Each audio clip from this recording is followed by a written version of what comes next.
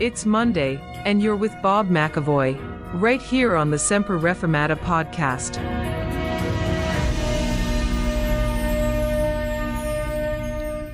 Well, good morning. It's Monday morning. It's the 4th of April, 2022. And this is Bob McAvoy with the regular Monday PrayerCast here on the Semper Reformata podcast. It's our weekly news and prayer update. So we're going to begin this week with some trivia and go to the Oscars. And what has that got to do with Northern Ireland, I hear you ask? Well, the tenuous link is that a movie called Belfast with Kenneth Branagh has actually won something. But that was greatly overshadowed when an actor called Will Smith publicly slapped the MC for insulting Mr. Smith's wife. Now, I've never watched a film with Will Smith in it. Frankly, I've never even heard of him. The big debate, though, the following day was whether the slap was for real or was just a stunt. After all, these people are actors, and I'm sure they have faked a fight scene before. If it was a stunt, it certainly succeeded, for the publicity value from that slap and the foul-mouth exchange that followed got Smith worldwide publicity. But I wonder, is it just a coincidence that the joke was about Smith's wife's hair loss, her alopecia, just at the time when Pfizer is about to release an alopecia drug, and Pfizer sponsors the Oscars? No, surely not. Anyway, I agree with a tweet that was put out by the well-known Ulster Scots folk musician Willie Drennan. Willie tweeted, "I'm disturbed about how many folk on here are still tweeting about some boy slapping some other boy on TV a few nights ago. Especially as I don't know who the pair of boys are, and I couldn't care less who Oscar is either." Well, your Willie's no rang. Okay, let's get serious and go to Ukraine. I've heard word through Release International that in Mariupol in Ukraine, Russian soldiers have arrested the pastor of the Light of the World Evangelical Church in that city, Pastor Alexander Glushko. He was arrested at his own home. He's been taken to a prison near Donetsk. Pastor Glushko's family has been offered no information. His wife has been told she has no right whatsoever to visit her husband in prison.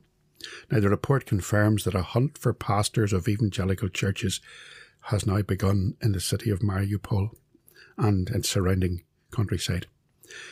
The Russians in the past have persecuted evangelical Christians in Ukraine. They accuse them of being Western collaborators and spies.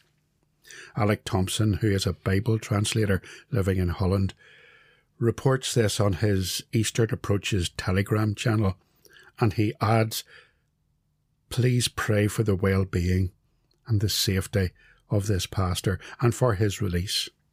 Pray also for his wife and family at this time, and pray for God's merciful protection of evangelical pastors in Ukraine, especially those in territories of Ukraine previously occupied by pro-Russian groups. And pray for evangelical Christians in Ukraine. Pray that the Lord will sustain them in their faith and witness amid this current conflict." Now, I'm not backing the Ukrainian government in this war, and I'm not backing Russia, and I'm certainly not backing NATO or the USA. I'll tell you who I'm backing.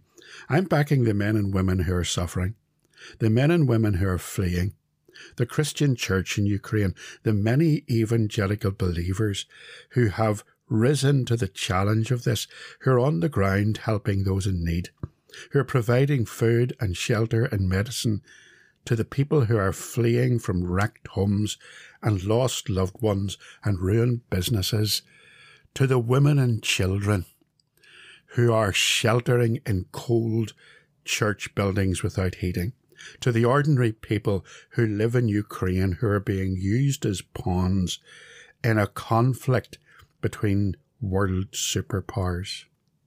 The war rages. It's the people of Ukraine who are in the middle, the ordinary people, the common men and women, the decent, hard-working citizens who are suffering.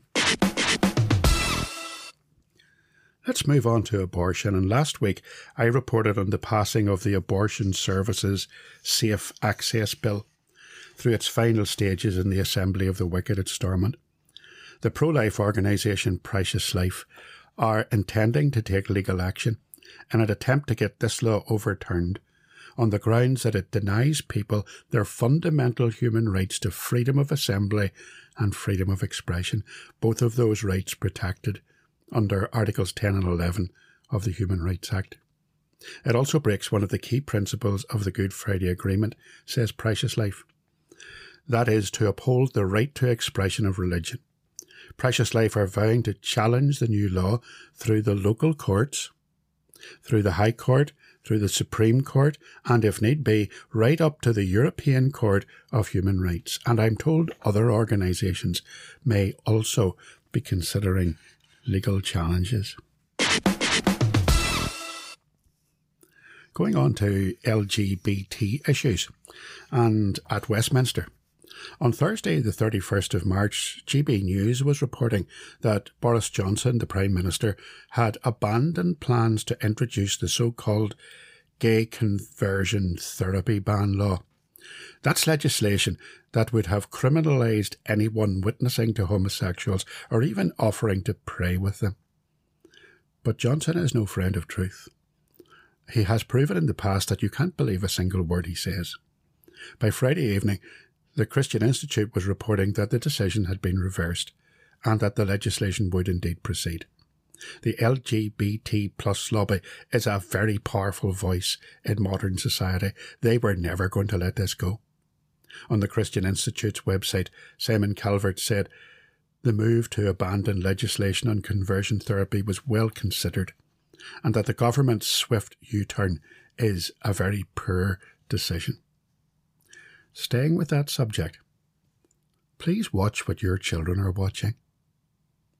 Disney have had a conference among their executives, a Zoom conference called Reimagine Tomorrow, an in-company video call which has been leaked. And it shows many of their high-ranking employees talking about their plans for Disney's gay agenda, including plans to have at least half of the characters in Disney films in some form or another belonging to a racial or a sexual minority. This sexual agenda is being pushed upon our children. Be careful what they watch. Make sure that their internet and television intake is being carefully monitored. Take your parenting seriously. These are our covenant children. Sit with them and explain to them the Christian worldview. Use the scriptures to teach them the law of God and to give them clear Christian ethical guidelines. Pray for our younger generation.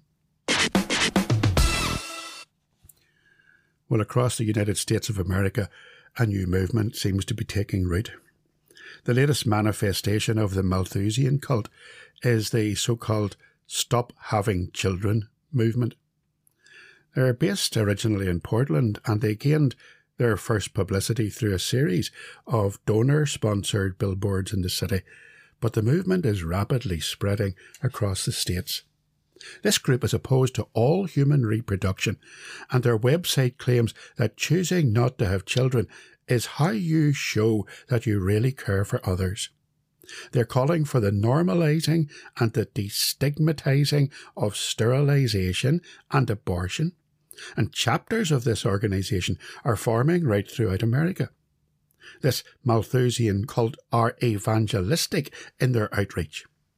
They work across the states to spread their message. On Twitter, one of their followers claimed that children are horrible things and a virus and bacteria consuming resources. Now, shockingly, this group actually conducts open-air meetings, and they call them street outreaches, and they promote the message of normalise antinatalism and parenthood regret is a silent epidemic. Quotes. Their street outreach aims to talk to as many people as possible about being child-free. talking about regretting that their parents ever had them, wishing they were never born. What a terrible message. I mean, if that's not a satanic work, what actually is? And by the way, you can go and shop in their online store. You can buy some Stop Having Kids merchandise. Their website proclaims in bold letters that a portion of all their sales will support an organisation helping humans and or other animals. Well, there you are. No sign of the Imago Dei there. And this, of course, is directly opposite to the Christian message, to the biblical teaching that children are a gift from God, that they are a blessing to be received. And it's also contrary to the simple fact that most of the world's countries are now below population replacement rate, meaning the human population is declining, not growing. Watch out though. What begins in the USA ends up here, eventually. Well, today's Grace Gem comes from Arthur Pink, and he's writing about laughter. And I think it's appropriate in the light of what we heard from the Oscars. These very wealthy, entitled, self-entitled people sitting, clapping each other in the back and awarding each other little prizes. Pink says there is a natural laughter which is innocent and harmless. There is a spiritual laughter which is God-pleasing and beneficial. There is a carnal laughter which is sinful and injurious. In Luke 6:25, Jesus said, "Woe unto you who laugh now, for you shall mourn and weep." The laughter that Christ denounced here was a state of heart which lived only for the present and had no serious concern for the future. Just about sums up the Oscars and the whole Hollywood culture. You can find more inspirational quotes like that on gracegems.org. Well, let's pray. Our Heavenly Father, you've made us to share in the inheritance of saints in the light. You've rescued us from the dominion of darkness. You've brought us into the kingdom of your beloved Son, in whom we have redemption, the forgiveness of sins. Lord, help us to make it our ambition to please you, whether we're at home in the body or away from it. For we must all appear before your judgment seat, that each one of us may receive what is due for the things that we have done while in this body, whether good or bad. So help us, Almighty God. Amen. Well, that's all for now. Links for these stories are on the website, semperreformata.com, and there's a link to that website in the episode notes. So don't give up. Lift up your head. Don't be discouraged. Keep watching, keep praying, keep believing in our sovereign Lord, who overrules everything in the universe.